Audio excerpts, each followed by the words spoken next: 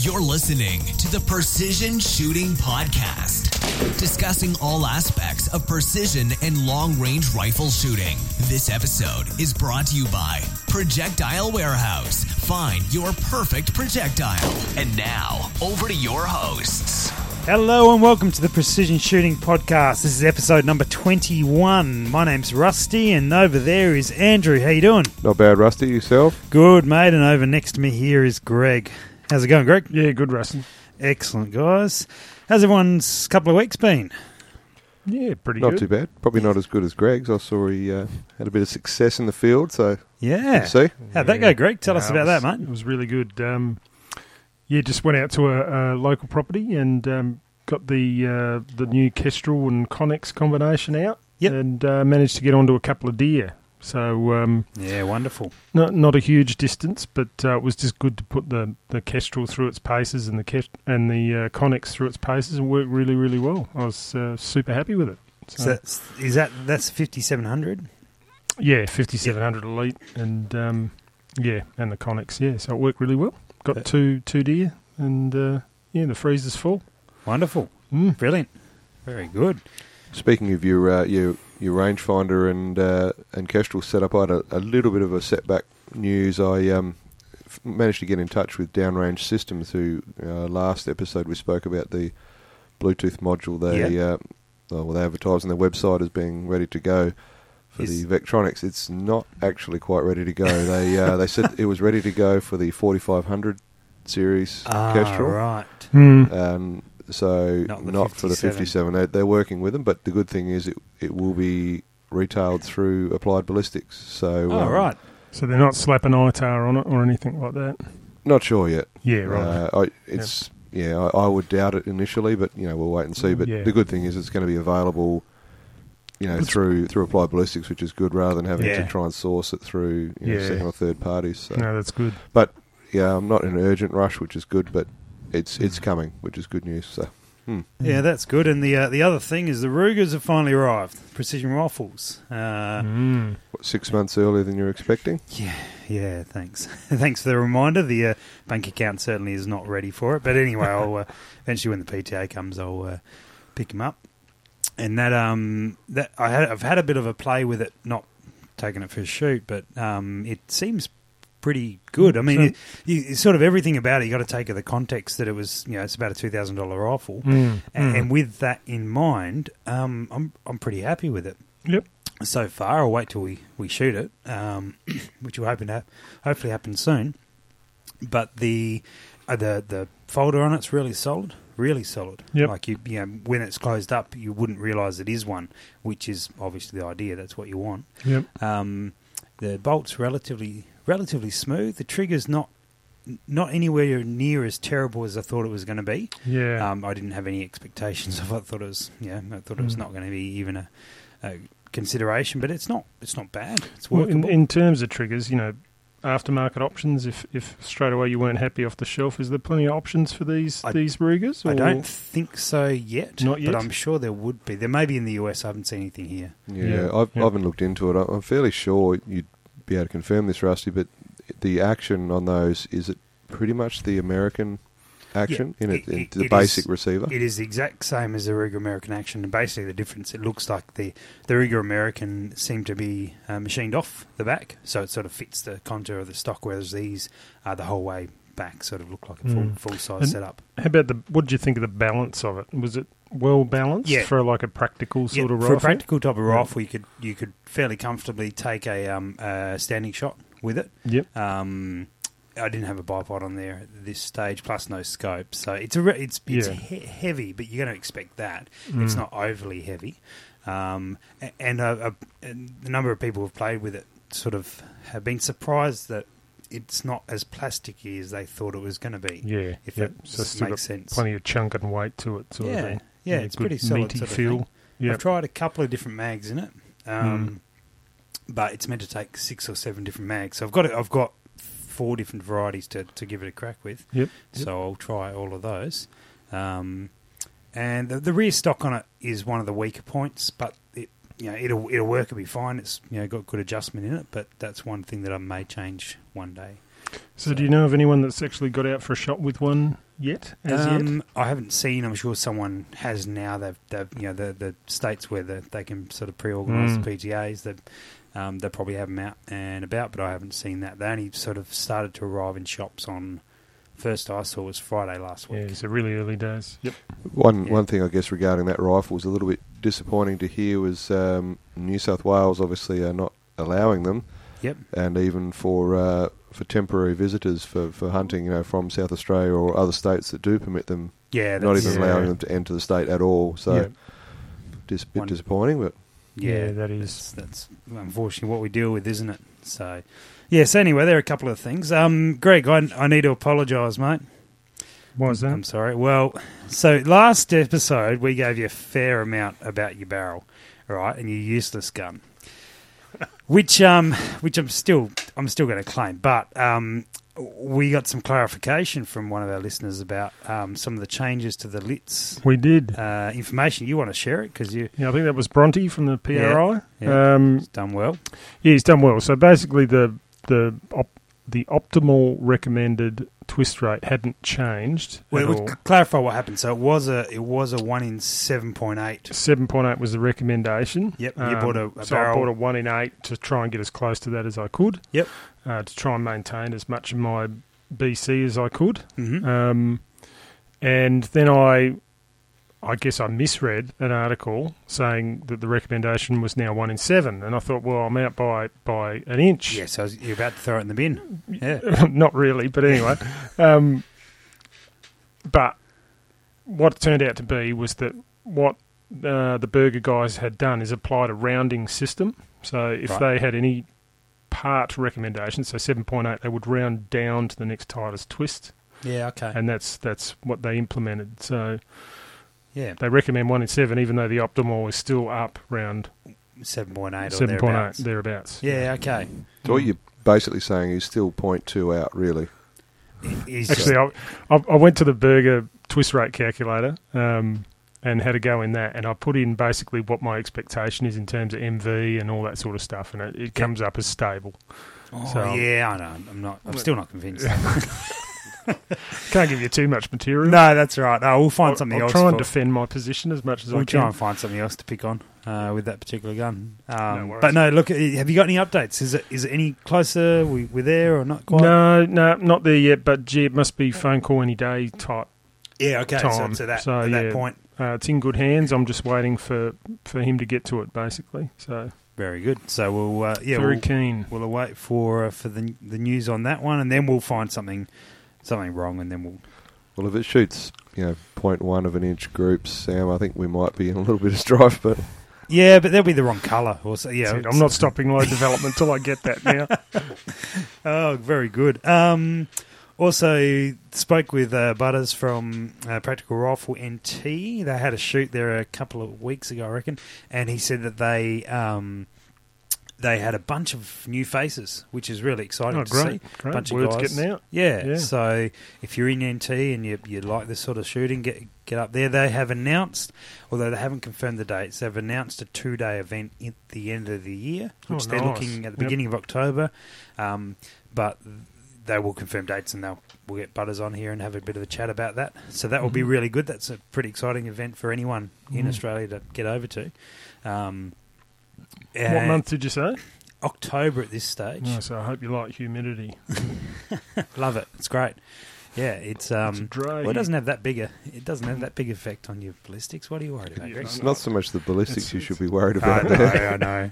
It's my physical prowess. I might sweat a little. I'll leave that to you, mate. That'd be good. The other thing we should let everyone know is Vic Practical Rifle with the Precision Service Rifle Series. Their next event is at the end of June, or close to the end of June. I reckon it's the 25th and 26th, which is the same weekend as Sydney Shot Expo. So unfortunately, we do miss out on that one, but Greg and I will be at the Shot Expo. So if you also unfortunately miss out on the Vic comp, come and say good day. But if you are in Victoria or can get there that particular weekend, I'm sure Jared will love to see you there, and we might even try and get him to come on. And but otherwise, you can find them on Facebook, or they've got a website now as well. So hit them up and get along to that. That should be good. I know a few SA guys are going over as well for that one. And then their next one after that is in August, and we're going to take a crew over. So if you are interested in heading, let us know. That would be good. What else have we got? News. One of our sponsors, and what I do is Southern Shooters has changed its name for the training side of things to Impact Dynamics.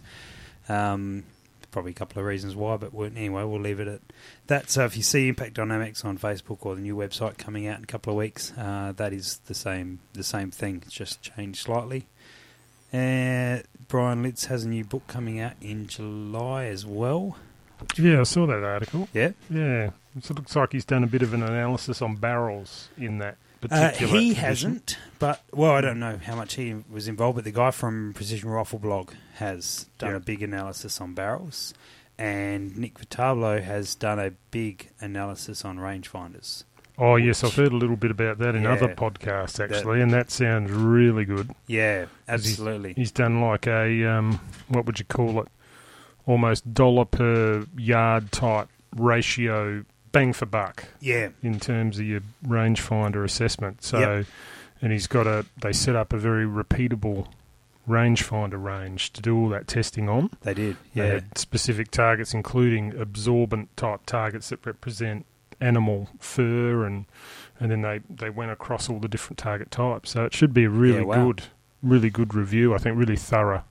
Yeah, there's a lot of sort of misinformation out there about rangefinders and over-exaggerated claims of performance, so it'd be good to see the results he got there. It will be really good, and those guys do very specific and accurate work, so be excellent to see. I'd in a side note to that, because one of the rangefinders that I'm following that I wouldn't mind checking out is a SIG Kilo.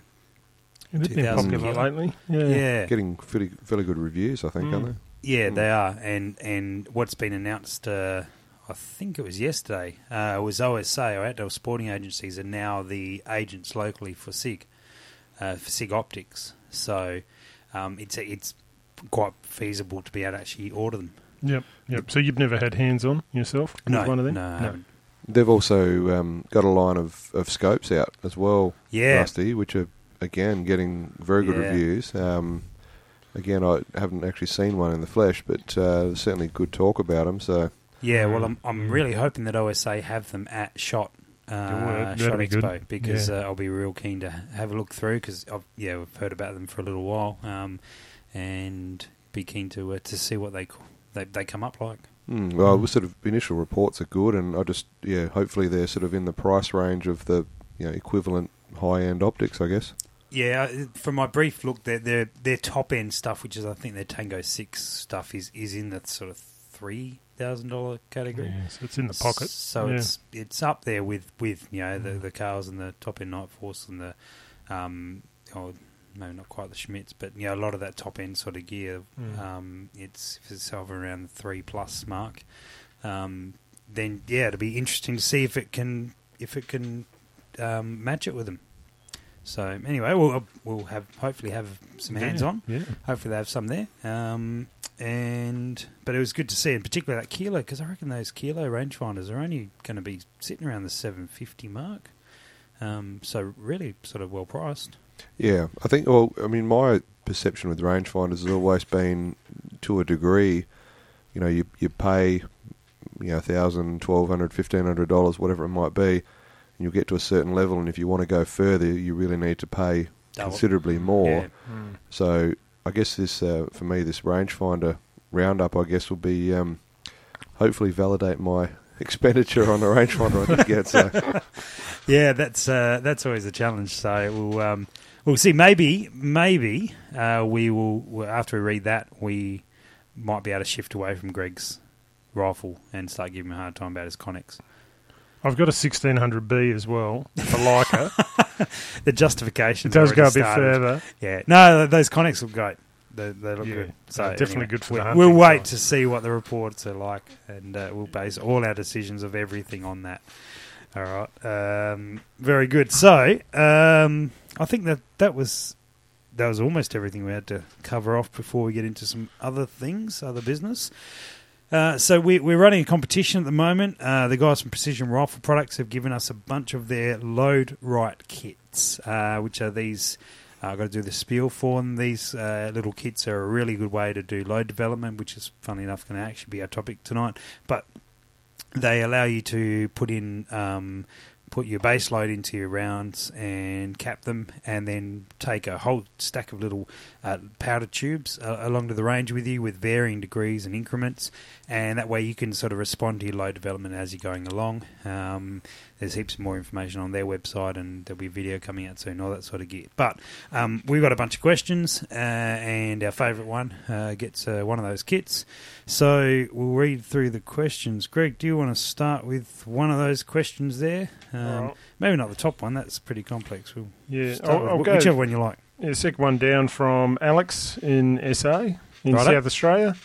What would you guys do to get the same amount of drop at any given range? Would you use a lighter projectile at a faster MV or a larger projectile with a higher BC to allow at a slower rate due to the limit of powder in the case? Right. Yeah, interesting question. It would be handy, I guess, to have a little bit more information. Yeah, I'd actually like to ask him a few questions, to be honest, before answering. What would you ask? I mean, I would. You have to sort of put some parameters there. So Yeah. I would say, to me, you're probably focusing on the wrong area as far as drop goes, because that's what he's saying. Now, to me, wind is the critical one. However, if you're using a 308 with either a heavier bullet like a 180, 185 grain Berg or something like that, versus say a 110 grain VMAX, to a degree, out to a certain distance, the lighter bullet will shoot flatter. Yeah, it's all time of flight stuff. Yeah, but given that they're a lot less efficient in the air, there will be a point where the heavier bullet overtakes it, basically, as far as drop goes. So it depends. Yeah. And that's where my number one question to him would be, is what's the application? Because you could lean either way depending on what you're trying to achieve at the end of the day, like, what your application is. So yeah, and to me, there will be that point. Now, it depends on the projectile, depends on the cartridge, but where the lighter bullet will drop away because of its lower ballistic coefficient, it will hit a point where, well, not hit a point, it'll basically slow down a lot quicker than a more efficient projectile will. So there'll be that point, whatever range it happens to be, where it's not just the reduced wind drift of the heavier bullet, but it will have less drop than the lighter one. But depends what you're trying to do. I mean, how hard do you want to hit? Terminal performance is another question to ask. Do you want to hit hard at range, or hit, is the lighter projectile going to hit hard enough? Well, I mean, I've built rifles with this, specific purpose of spotlighting, and for a lot of, most of the guys in Australia would know what that's all about, but a lot of, US listeners wouldn't really. But it's not particularly long shooting because you can't see the game. But for me, I've built rifles where I want as fast as I can get with a light bullet, because knowing that 300 to 400 meters is about the limit of range. Limit of the spotlight, typically. Yeah, and often you don't have time to range it, so you're taking a guess. So you can minimise your drop within 300 to 400. Dead space? Dead space.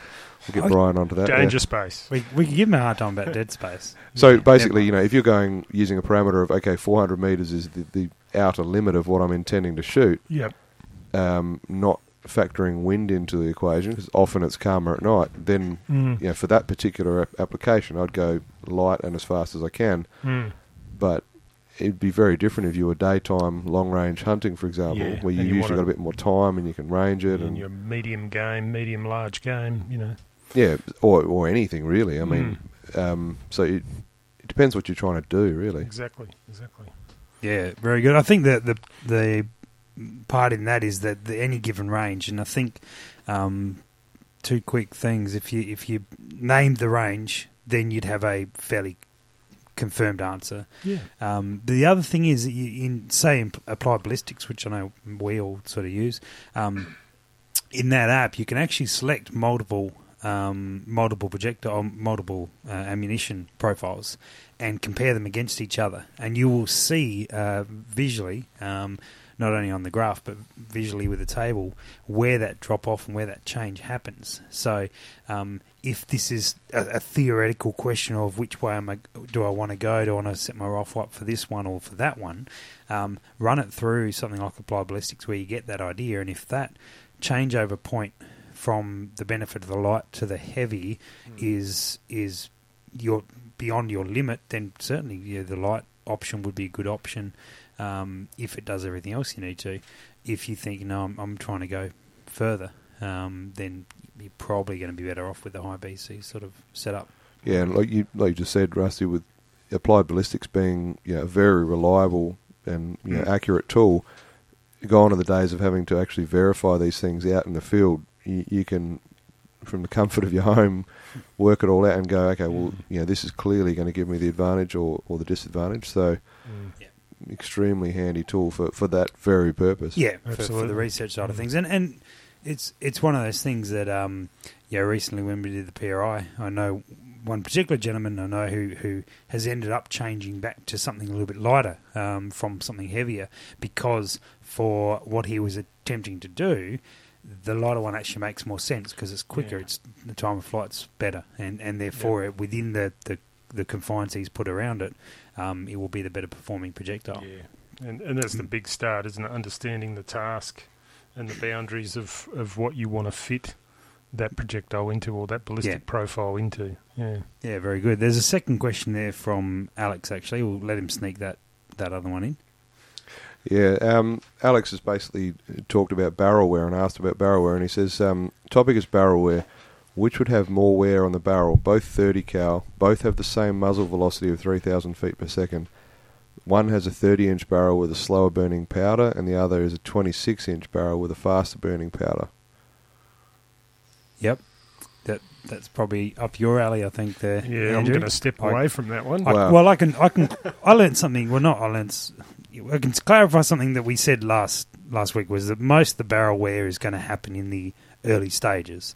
Yeah, well, I mean, as far as wearing out a barrel's useful shooting life, unless you're damaging it with your cleaning technique, it's all in that first couple of inches of barrel, really. That's right. So the length of the barrel is probably not a significant factor. Not in this case, no. Yeah, in this case, yeah. We had a little chat about this earlier, and I think, now this is only going on what I think is logically correct, is basically to achieve the same velocity with a faster burning powder, it's going to probably have a higher peak pressure, like a chamber pressure. Yep. And to my understanding of internal ballistics, would be the faster burning powder in that case would probably burn the barrel out quicker, all things being equal, like same type of rifling. Of course, yeah. Lots of variables. Yeah. And that seems to make sense, but we certainly still need to get someone from ADI or something like that on, which, Greg, can we make a note at Shot Expo? Let's see if we can find someone to have a chat to on here. Corner them? Corner them. Get their Skype details and let's get them on. This is a sort of the field that, I'm only basing my opinion on what I think is the case. I mean, a ballistic technician who works with this stuff could give a lot more accurate absolutely.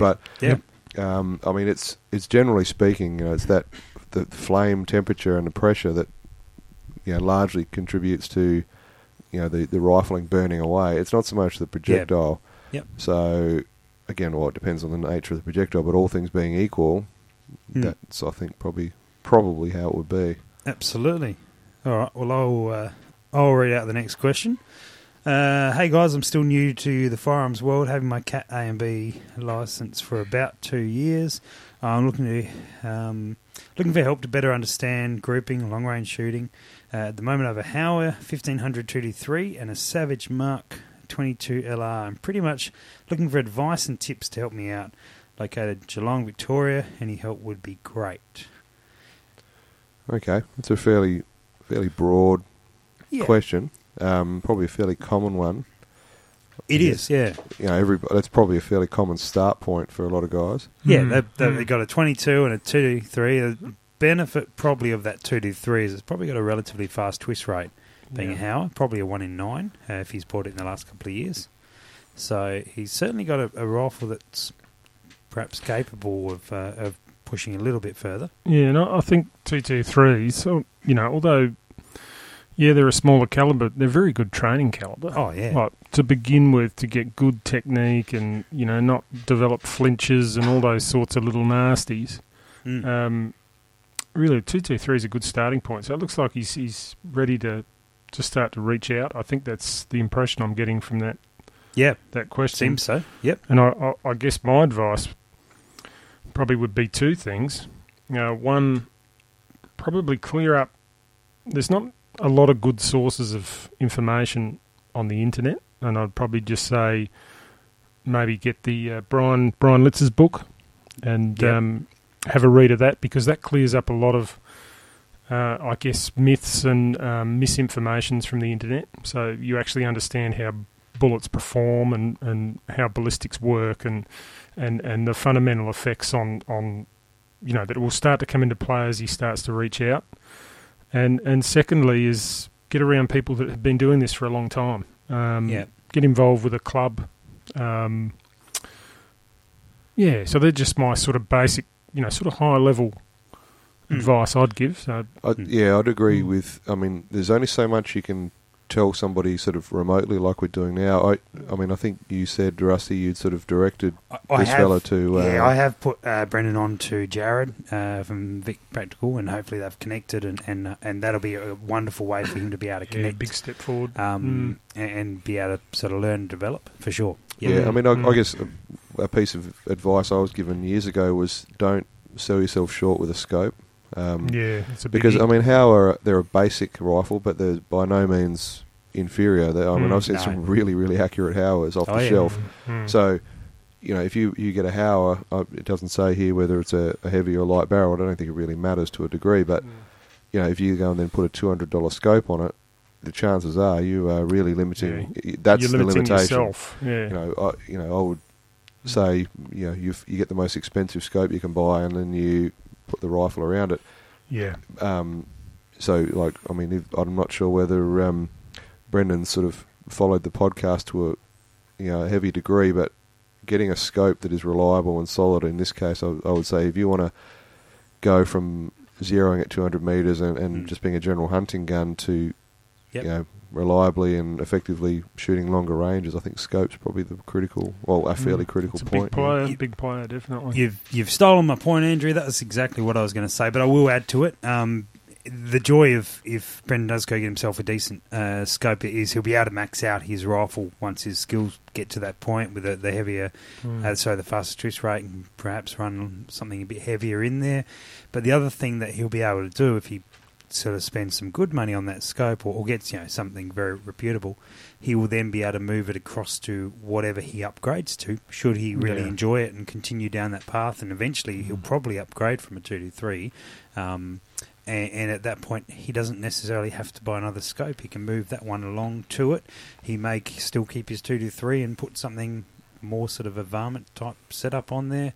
Up to him, I guess, what he does. But buy that scope considering that you could move it and use it for a long time from here on in, and it doesn't have to be tied to that gun.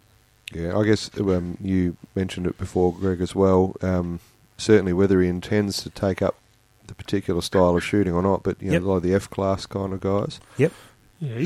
Just get around them and talk, because we can only answer a question that's written here. We're not interactive, so to speak. So if you go to a range, you might not want to sit down and do exactly what they're doing, but those are the sort of guys that will really be able to help you with wind and what's important. And you can ask them and then get direct feedback. And we certainly welcome more questions as well. But nothing like being there. Yeah, and being coached. Yeah, that's a biggie. Someone sitting there and giving you tips and hints as you shoot is invaluable. And I think you'll know what steps to take from there as his knowledge grows. Yeah, absolutely. And get out and get some trigger time. You got a 22, so get behind that and just shoot and shoot and shoot and shoot. Develop technique. Yeah, absolutely. Very good. Very good. All right, someone will read out one of the other ones. Well, the last question we've got here on the list. It won't be the last one we read out tonight, but it is from Simon here in South Australia as well. It's, hi guys, question for the discussion on the show. Muzzle brakes, what do you guys run? Are there good off-the-shelf ones to buy, or is it better to get a custom one from a gunsmith? I'm using a factory Tikka T3 Lite and looking to reduce the barrel lift and to be able to see bullet impact and get back on target faster. Well, Right. I've got to say, I've seen some pretty good-looking off-the-shelf muzzle brakes recently. What was that one I think you posted on Facebook, Andrew, that had the bolt that you could screw back? The sort of the nut, if and you it like. had it had a slightly set back. Yeah. APA is a company in the US. They produce sort of a range of them. They do a whole heap of similar kind of concepts. Some of them are bigger and some of them are smaller. There's the little bastard and the fat bastard. Hey, I'm right here, mate. No need to... I fit the same call me. category, Rusty, so it's all good. That's a really good I naming was convention. going with the little for me. You shouldn't have. But I mean, yeah, there is a huge number of extremely good brakes off the shelf. You certainly don't need to go with a gunsmith option. Just a point of concern I would have for Simon's rifle is that it's a pretty thin barrel, and you don't have a lot of material at the muzzle on a T3 Lite. I threaded a lot of barrels in my time for brakes, and basically you want to go as large a thread diameter as you can. Yeah. To minimise the disruption to the end of the barrel. So just on that, what do you think of those like porting options? You know, where you see those like sort of miniature holes put in the like the Magna barrel. porting. Yeah, have you had any experience with porting? A little. There's very specific equipment required to do it. It's it's not sort of just a lathe and a mill job. You need proper machinery to do that. So again, I haven't been super impressed with it. Yep. Certainly not nearly as effective as a good brake. Yep. But it's an improvement on maybe a standard barrel. Oh, absolutely. Yeah. So definitely. it's sort of the middle ground, if you like. Yeah. Yep. I mean, the T3 Lights is that there is enough material there to do put a brake on it and thread it, but you'd certainly want to go as large a diameter as you could. But yeah, certainly there is plenty of off-the-shelf options. A gun like that, obviously, you would need to take it to a gunsmith to get it threaded. Yep. So, some gunsmiths make their own, some will supply. Yeah, and some will just fit whatever you give them. So, and the other thing too is obviously a lot of muzzle brakes need to be timed. Yeah. Some of these ones we were talking about before, you don't need to time them because they have an adjustable bolt that comes back.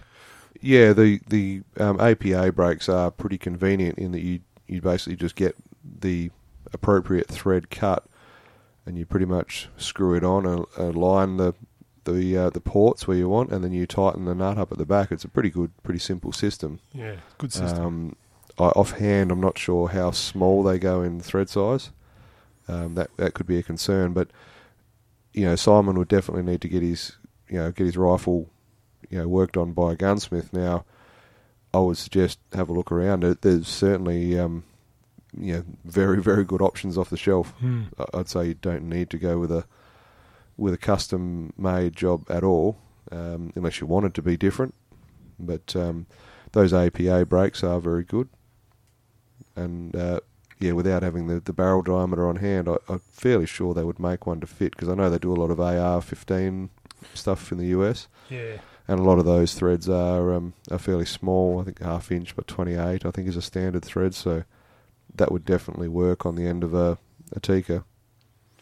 I'm just having a look. There's a guy out of New Zealand who's done an extensive amount of sort of fairly significant testing on muzzle brakes. And look, I think I've found the channel on YouTube, which is Dean Maisie. Is that the one? I've actually used quite a few of his brakes. Okay, so he makes brakes as well. Is he just testing his? I'm not. I've seen a review recently where a guy tested a whole bunch of different brakes on a 338 lap. Yep. And he had a jig set up to sort of measure how far the rifle recoiled back. And that would slide back? Yeah. Yeah, okay, that's one I'm looking at here. And they've basically got a jig where they've got a barreled action bolted in and on a slide, and they'll I haven't watched it yet. I'm podcasting, I guess. So they'll pull the trigger, it'll slide back, and they'll measure how far it comes back comparative to the other brakes. So it looks like a pretty interesting series. I think he gets fairly in depth with it. Yeah, that's probably not the one I'm thinking of. The one I'm thinking of, they had a Remington 700 MLR. Yep. And they tested with the standard factory brake. Okay. And they tested right through. I believe they were maybe somehow tied in with the Terminator brakes. Sure. Yep. Because they came out most effective just on that test. Yep. Yeah. Now, again, is that the one where it's on a pendulum and they swing it back? No, it was on a slide, and it sort of slid the whole rifle back. Yep. And then they could measure how far it went. So I mean, I've never used those particular brakes. I've used Dean Maisie's brakes, and they're very good, like really good, and they're beautifully made. Yep. Again, I think the Terminator brake as well is you would need to have it timed. So I guess it would depend. Like for a guy that wants to just fit a brake and not have to worry about it, you don't need to get a gunsmith to make one for you. There's plenty of off-the-shelf options where you buy it, take it in, and have it fitted for you. Well, yeah. No, I guess I've got a question for you two. Like, if I look at this question that Simon's given, he talks a lot about barrel jump. Now, I've seen brakes that just have, obviously your typical side vents, but I've also seen them with side vents and like 3 holes across the top. Have you guys got experience in terms of between those two and which one will present less muzzle jump? In terms of, you've got recoil reduction and you've got muzzle jump. I know that you get a lot of recoil muzzle jump reduction just from your standard ports, but do you see a greater effect? Well, I haven't noticed it personally, and on the Precision Rifle blog, there was a good sort of they did a good series they did, and the brakes that came out as the most effective as far as all aspects of recoil reduction and efficiency didn't have that in the top holes. Cool. Yep. And it's got a lot to do with the geometry of the ports as well. The most effective ones did have a rearward angle on them. They weren't just cut straight through from the side. Yep. So there's a bit more to it than that. Yeah. Mine's based on no scientific method at all, Greg. I'll say that up front. But I just personally like this, like a symmetric brake, so that I know that it's being ported evenly side to side. Yep. And if you're going to have them vertically, I'm of the belief you should have them at the bottom as well. Yeah, okay. Which obviously, I see where you're heading. So then they're symmetrical, which obviously you're not going to do because you just get covered in dust if you do that. Sort of in most instances, offset of your harmonics almost. Yeah. And so I'm a fan of. And as I said, I have not tested this at all. So this is just purely what I like. It's a good theory worth testing. Correct. And so I like them symmetrical, and you will. I guess the muzzle jump's an aspect of, the barrel's got to go somewhere. It's not going to go down, and it's not. It can go side to side, which will be reflective of how you're holding the gun. Yep, and it will go up as well, which is partially because it can't go down, so there's probably more energy going up. Yep. So when you break it to the side, you're reducing the entire jump, so it will go less. In my experience, and then if you're directly behind the gun and it's not inclined to go off to one side, it will still stay on your target. And while you may have to come back down onto your target, you won't be searching for it left to right. That I think is a lot of positional setup. Yeah, well, good position will get you straight back on target always, even without a muzzle brake. Yeah, that's a good indicator that you have got good position. Absolutely. I would sort of be inclined to say a brake that's going to be very efficient as far as reducing the directly rearward recoil is also going to be effective at reducing that jump. Yep. So the degree of jump's got to reduce with the recoil. So if you've got good position.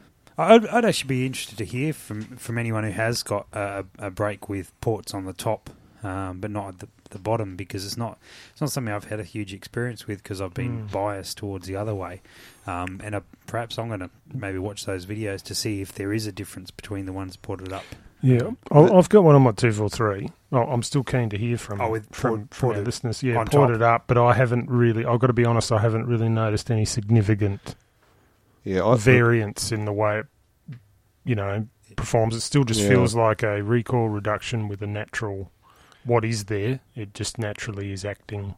Look, there are certainly some well-renowned manufacturers that do it, like Holland Gunsmithing over in the States. They make a series of brakes that have top holes but nothing, and obviously side ports but no holes in the bottom. Yep. And they're brakes that are used a lot.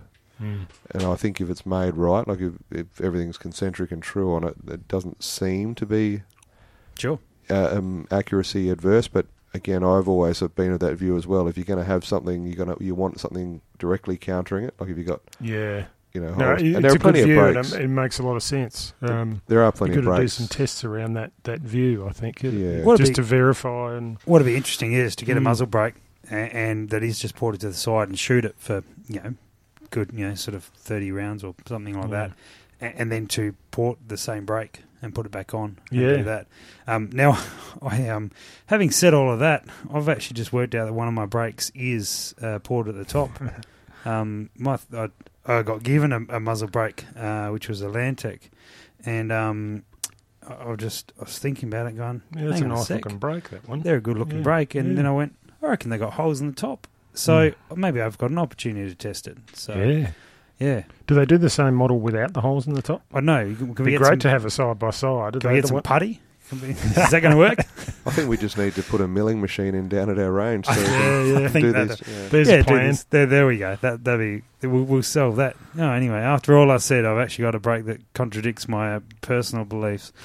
Well, that's all right. It still shoots all right. So I'm happy to be wrong on that one.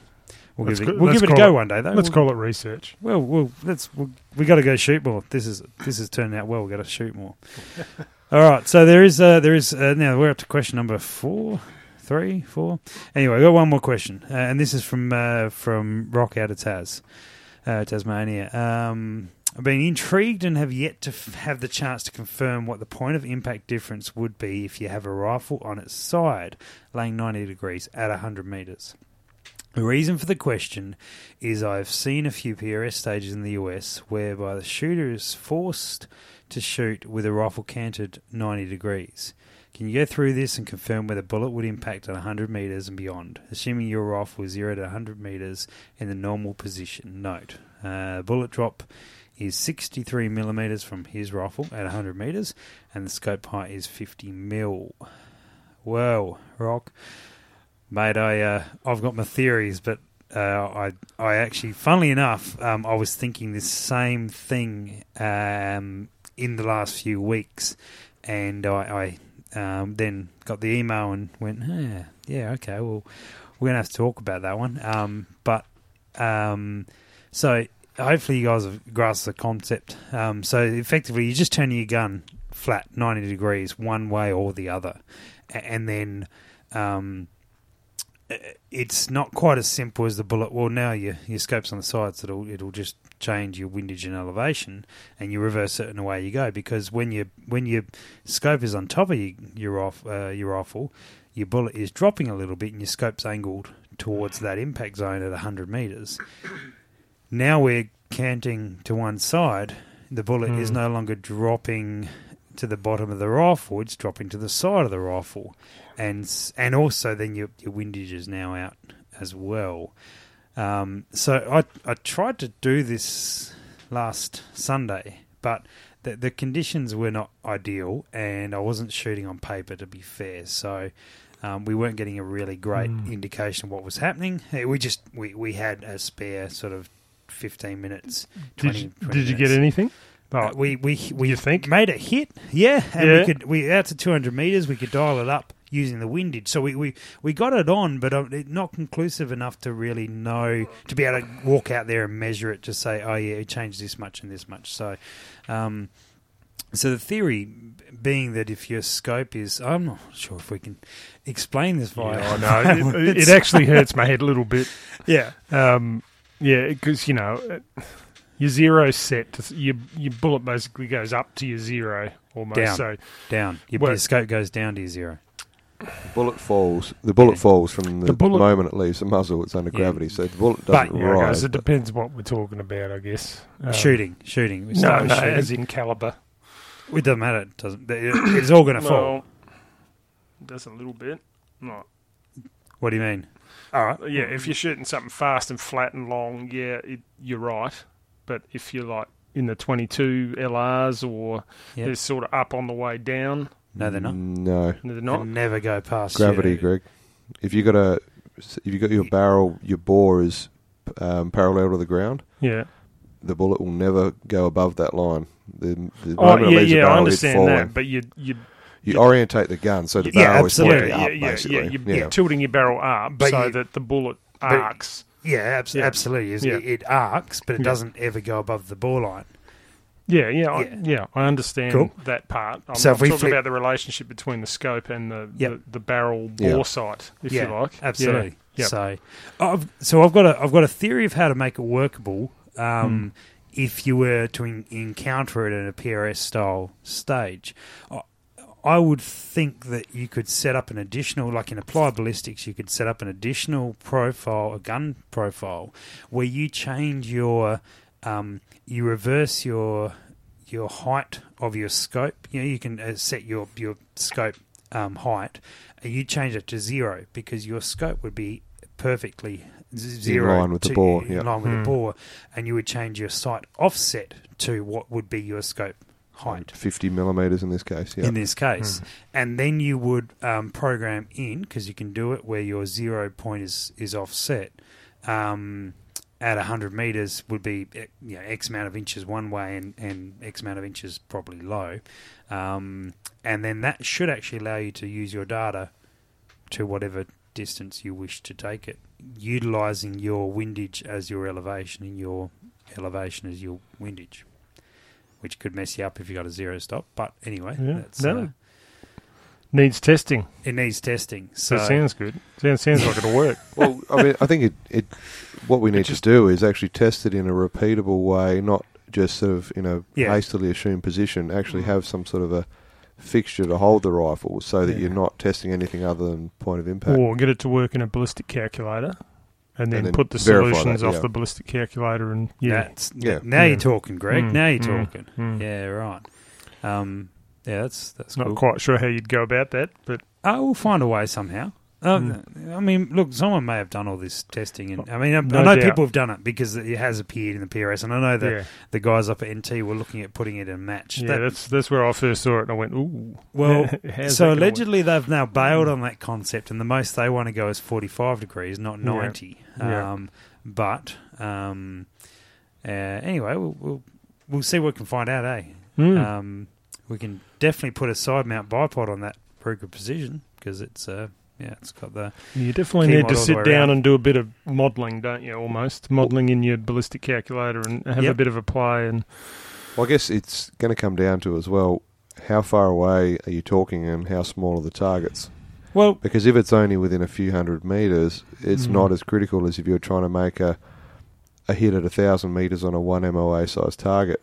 So Yeah, well, I think if you can prove it on 100 metres and show what it will do, and then take it out to say 200 or 300 on paper to once again show what it will do, I think in theory you could shoot like that if you needed to. Oh, absolutely. I just sort of wonder, without looking into it or having looked into it, that with the PRS stages that involve having a rifle turned at 90 degrees, how far are they shooting? Because they may be... I think they keep it relatively close. Yeah. Yeah. I mean, I have no doubt that you could set up a profile in applied ballistics that would allow you to dial as far as you would with the rifle. Until you run out of conventionally. windage. Yeah, Yeah. exactly, which is not normally as much as elevation. However, I think on a stage that's within a few hundred metres, it's probably more if it's a Just a understanding steel the concept. plate, and just being able to physically manipulate the rifle into that position and use it is probably more the key in the fair PRS point. style of stuff.